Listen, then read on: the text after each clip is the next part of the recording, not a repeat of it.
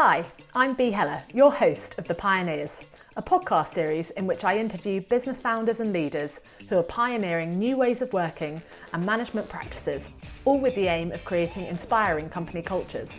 In Series 1, Kevin McDonough, founder of Navoda, shared his practical ideas for building culture across multiple geographies. Debbie Martin, Chief of Talent and People Experience at And Digital, talked about how structuring an organisation around clubs and tribes can maintain a strong sense of belonging despite rapid company growth. Roland Harwood, founder of 100% Open and new venture We Are Liminal, had some advice for leaders on how to practice what you preach, especially when it comes to collaboration. And finally, I interviewed Stuart Bromley, Chief Operating Officer at Atom Bank, and he talked about what it really means to run a values-led digital bank. If any of that tickles your curiosity, then take a look back at our archives. But for now, let's get on with some news stories. Hi, I'm Bea Heller, your host of The Pioneers, a podcast series in which I interview business founders and leaders who are pioneering new ways of working and management practices, all with the aim of creating inspiring company cultures.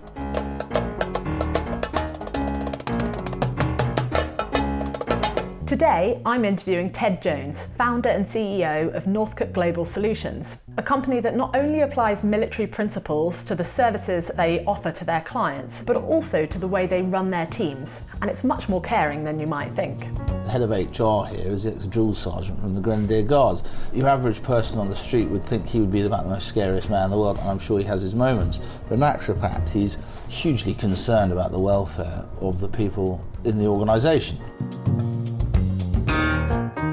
The Pioneers is a podcast for business founders and people leaders who are striving to make their own workplaces deliver for their people and who want their culture to be a source of strength that's likely to drive the future growth of their company. I interview business founders and people leaders we can all learn something from. I try to get past the conceptual ideas and bring you the day-to-day habits and practices these businesses and leaders use to create and sustain their cultures. I'll bring you one pioneer each episode, so tune in for 30 minutes of wisdom and practical ideas that you can test in your own organisation each week.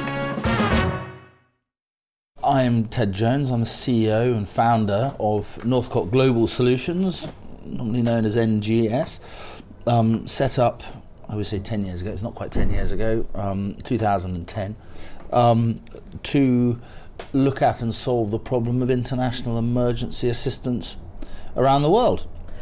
And can I ask you, why did you choose to set up NGS? It's probably worth starting from right at the beginning. I was a professional rower for a period of time. I then went and joined the army, and while I didn't do any special forces stuff, I did spend most of my career on operational tours here, there and everywhere. And on those tours I always got caught up in various kidnap cases. And so when I left the army at the age of 30, I got a job working for a kidnap and ransom insurance underwriter out of Guernsey.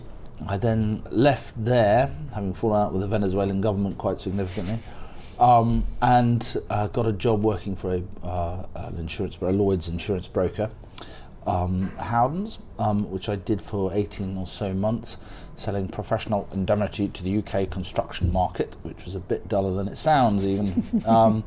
After which I was commissioned to set up the operational side of a medical evacuation or Medivac company out of Oman in Jordan, looking specifically at super high threat environment. And was it civilian medical evacuations? Yeah, and exactly right. And the problem that you had in Baghdad, which was a microcosm of the global problem, was Baghdad also a very dangerous place. Up until that point, the US military had been evacuating people. And we're not talking about bombs and bullets here, okay? What we're actually talking about here is toothache and a car accident. That's what happens to people. Appendicitis. Yeah, indeed. It's happening in a country where it's not home. Exactly right. And the civilian assistance model was always set up to look after people in the Western developed world, where, of course, the emergency is dealt with by the local ambulance service and the local doctors and hospitals and police. And then the assistance industry per se gets itself involved to cost contain, to make sure that their client, the underwriter, isn't being overcharged.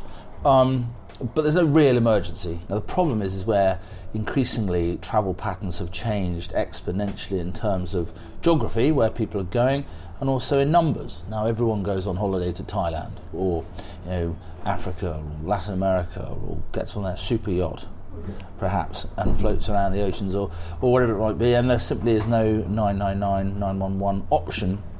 And of course, when I turned up in Baghdad, whenever it was years ago, it was very obvious the US was stopping this sort of save all policy, and said, right, you have to sort yourselves out. And the people working there were turning around and saying, right, I'm going to buy insurance for this. Nothing wrong with insurance. Insurance always will pay.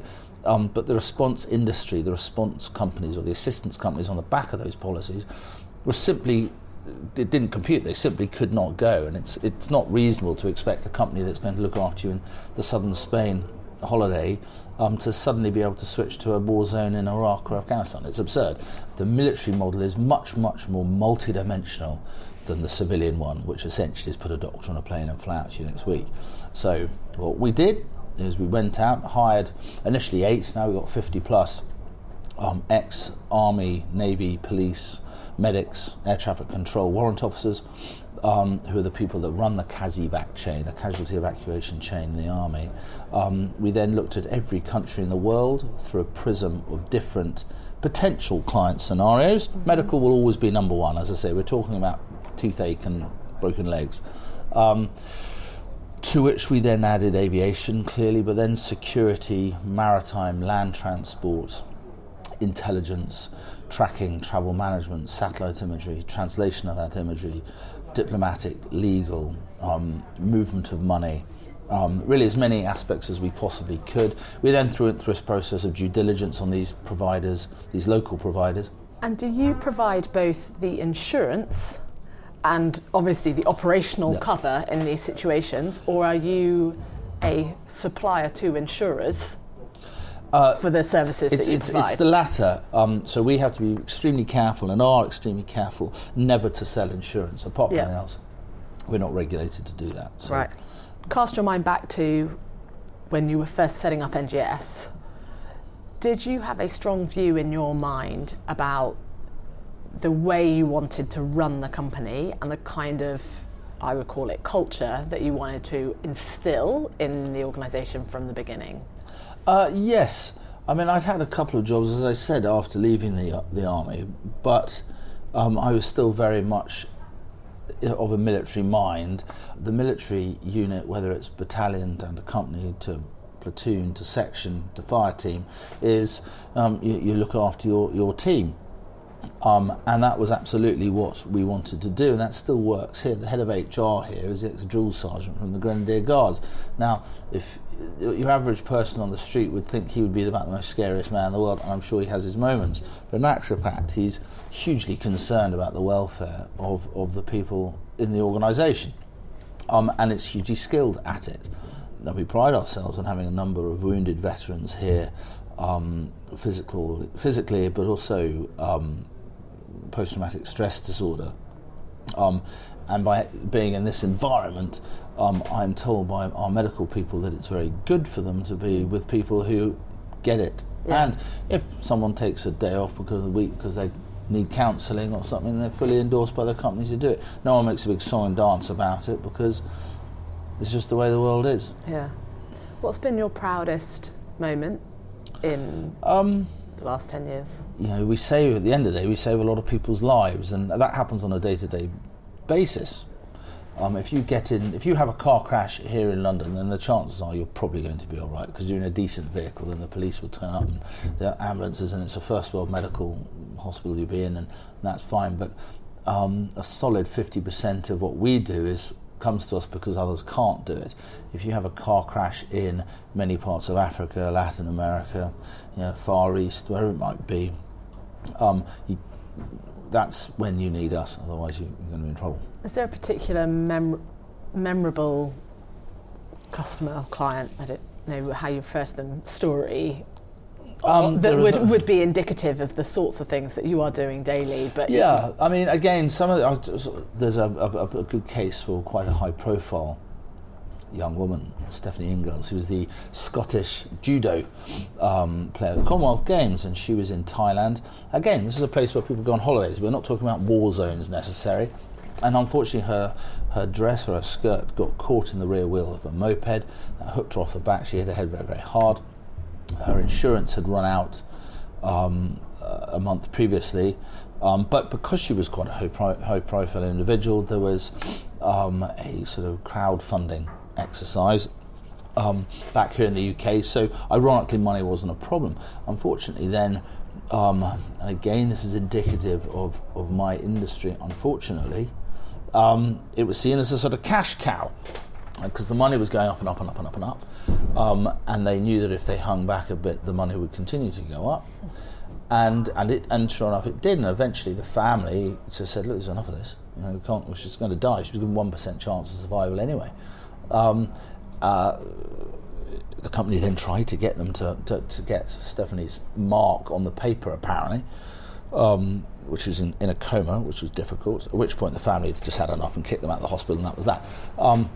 They then were advised by the British FCO to go to another company, which they did. Unfortunately, there was then strikes with the French air traffic control, so that fleet was grounded. At which point, my business partner, Richard Magnus, got hold of the family on Twitter or whatever it is, and said, "Look, can we help?" And this was after a 2-week period, and the expense was somewhere north of £300,000. Fortunately, they hadn't spent it yet. 3 hours after that tweet was sent, she was airborne on her way back to the UK for a cost of £70,000. It's just because it's not difficult. It's actually, if you know what you're doing and you're playing straight, it's actually very easy. And so that was a pretty good moment. And wow. Stephanie was quite pleased. She sent us a video saying thanks very much, actually. So I listened to a story like that, and there's an element of it, as you've described, it's just taking a different model to this. It's taking a military model to a civilian problem, and we know how to solve it, which I can appreciate. There's getting processes in place, but there's also an element of care and doing the right thing that's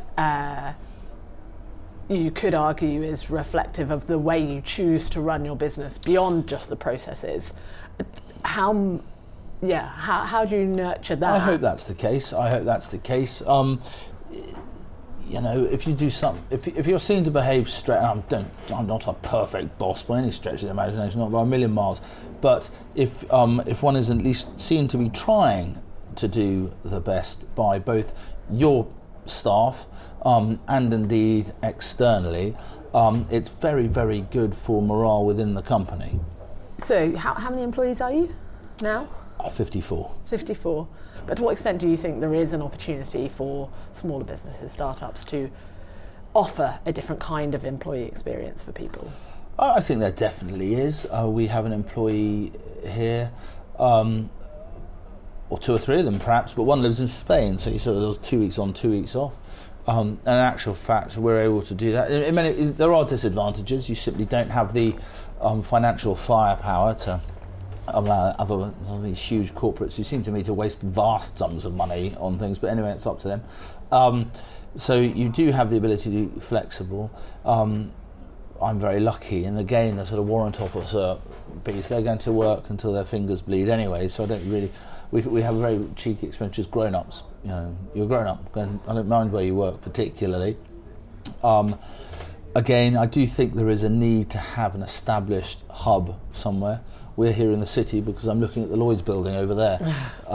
We have a very smart, equally as expensive office, sadly, in Mayfair, because certain clients want the reassurance that you've got smart rooms and all the rest of it. Does it actually make any operational difference? Not at all. Not at all. But commercially, it does probably make quite a significant difference.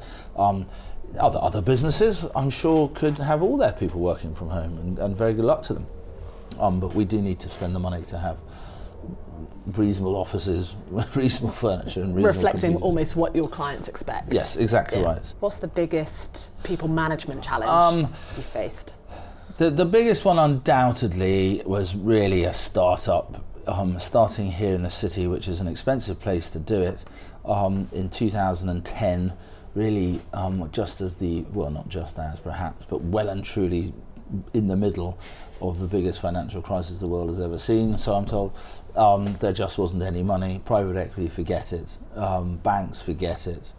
How did that impact? I can appreciate that's a hugely challenging business situation. Yeah, indeed, because you've got to pay your boys, to use the military expression. Now we've got all sorts of boys and girls and everyone else here, but the one thing that could never happen was that the team didn't get paid. There were a number of times when I just couldn't pay myself, or the partners couldn't pay themselves, and that was that. Because you've got to keep everyone happy and reassured. And while I was absolutely convinced that we'd have success in the end, as unfortunately we have, everyone's got mortgages and children and things like that, and the pressure that puts on one to simply not fail. Failure is just not an option. So that's that. So I was lucky. I managed to borrow very much from my mother. I managed to borrow from a couple of friends of mine. We've all been paid back now, I'm delighted to say. But when you're scrabbling around halfway through the month with absolutely no idea how you're going to pay everybody. And what about the other end of the spectrum then? The things that you maybe learnt through experience, maybe knew you were going to do from the outset, but they've been most critical to your success from a people management perspective. Some of them we've touched on. You sort of learn as you go along, don't you? We do have a phenomena here which has been really successful. We've got 6 different departments here: tracking and travel management, the security aim, the direct and the non-direct, with the insurance, if you like, side. 3 of those departments are now run by people who joined us as interns. 30 and younger, when you consider some of these old geezers here are sort of knocking on the door of 50 and such like, and that's been fantastic. Strictly speaking, we're probably a tech company with teeth, if you like. And of course, quite naturally, younger people are significantly better than me, but that says nothing at all. But they're very good at this sort of stuff, and it's like all things. It's very interesting. It's a bit like the relationship you have when one joins the army as a very junior officer. You know nothing at all, but you've got all the authority, whereas your platoon sergeant knows absolutely everything, but he doesn't have the authority, or not hard authority anyway. And here you have very technically minded, hard-working younger people with people who are sort of much older, have been to war several times and all the rest of it, have more self-confidence and that sort of relationship. We don't really quite understand how the other team work, but we quite like them. Yeah. Do you know what I mean? Yeah. And that certainly happens here. So it seems to work very well for us. What role do your old hands, or the wise, experienced, worldly wise, experienced individuals in their company, what role do they play in developing others? How does that relationship, or how have you witnessed that relationship working? Some of the older hands are frontline operators, so dealing with cases, and then you have others in the management system. It's just horses for courses. As we get larger, we get more teams, but the teams don't get bigger. So so you have rarely as many as 6 people in a team. On the shift pattern here, likewise. So it's hopefully quite a friendly and nurturing.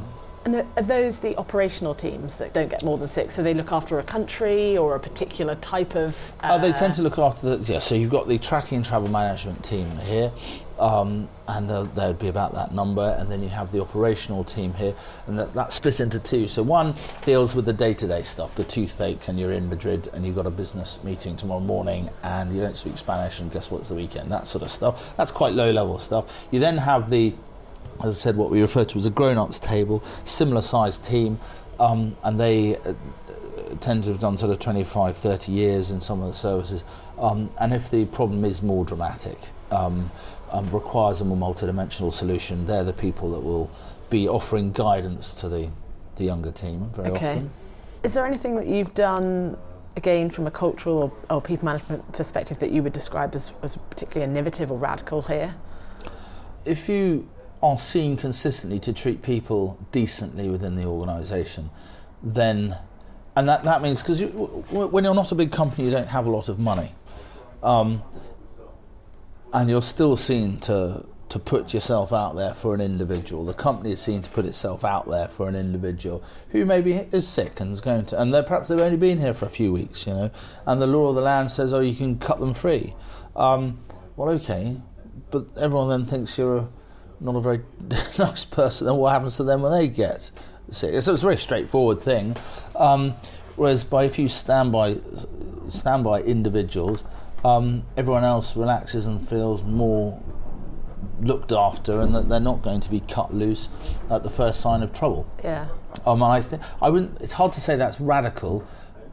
A lot of companies don't do it, and big corporates are bad for it. You did mention to me before I came that actually ex-service personnel, ex-policemen have particular skill sets that are very valuable given the work that you do, and sometimes there are people who no longer work in those environments because they've suffered particular experiences that have impacted their ability to maybe work in that environment, but in your environment it would be a bonus. Yeah, no, that's very true. And that was certainly what we wanted to do initially, is by getting wounded veterans in.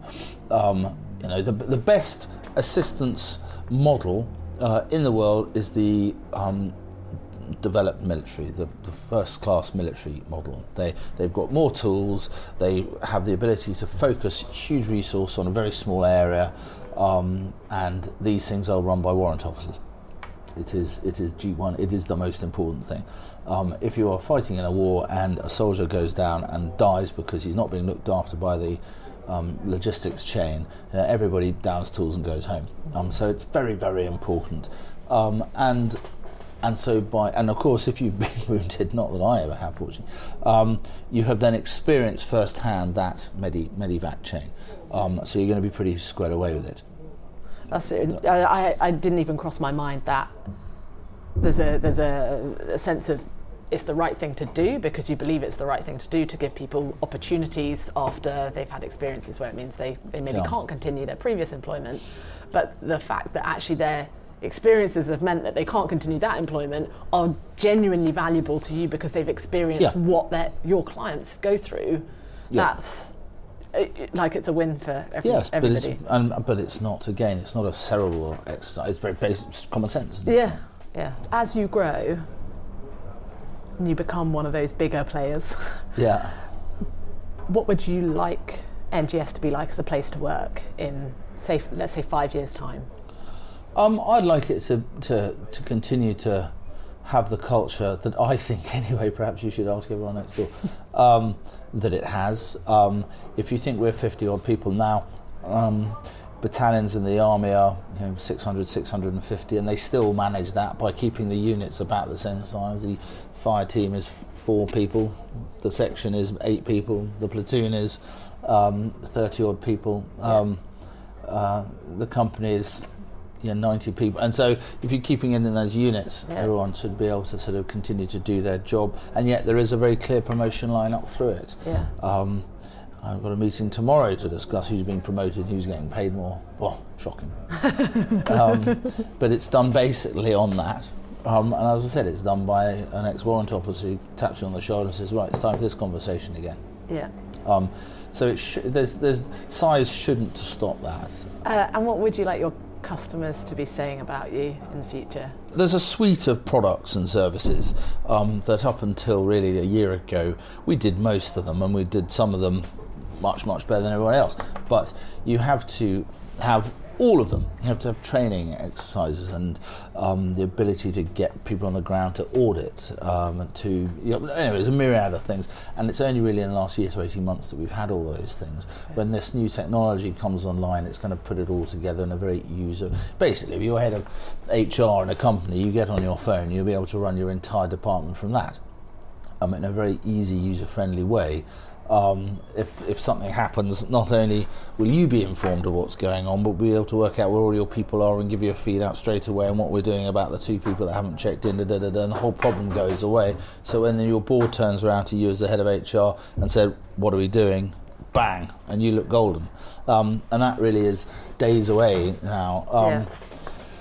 And so hopefully the client's experience will be really quite relaxed and smooth.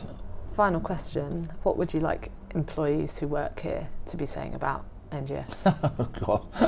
I like them to be having a nice time. I like them to stay. And we do move people within the different departments quite a lot.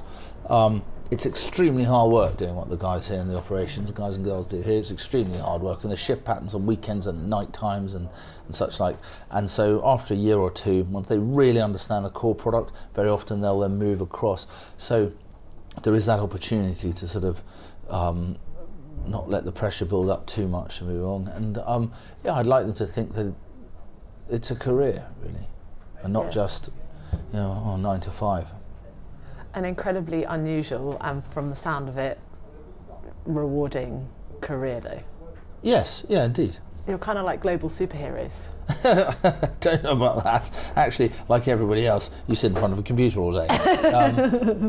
But yes, the resources we can get to what we refer to as the point of incident are extraordinary. Yeah. They are extraordinary. We've evacuated oil rigs from southern Libya. Well, there's not another company in the world that can do that. We had 8 people when the Arab Spring hit, and some of the biggest companies, indeed the British government, the Canadian government, had to come to us, and that gives hopefully employees a bit of pride. It's nice to be the best, and I certainly believe that they know they are. Yeah. I tell them enough they are. So Thank you very much. Thank really you. enjoyed the conversation.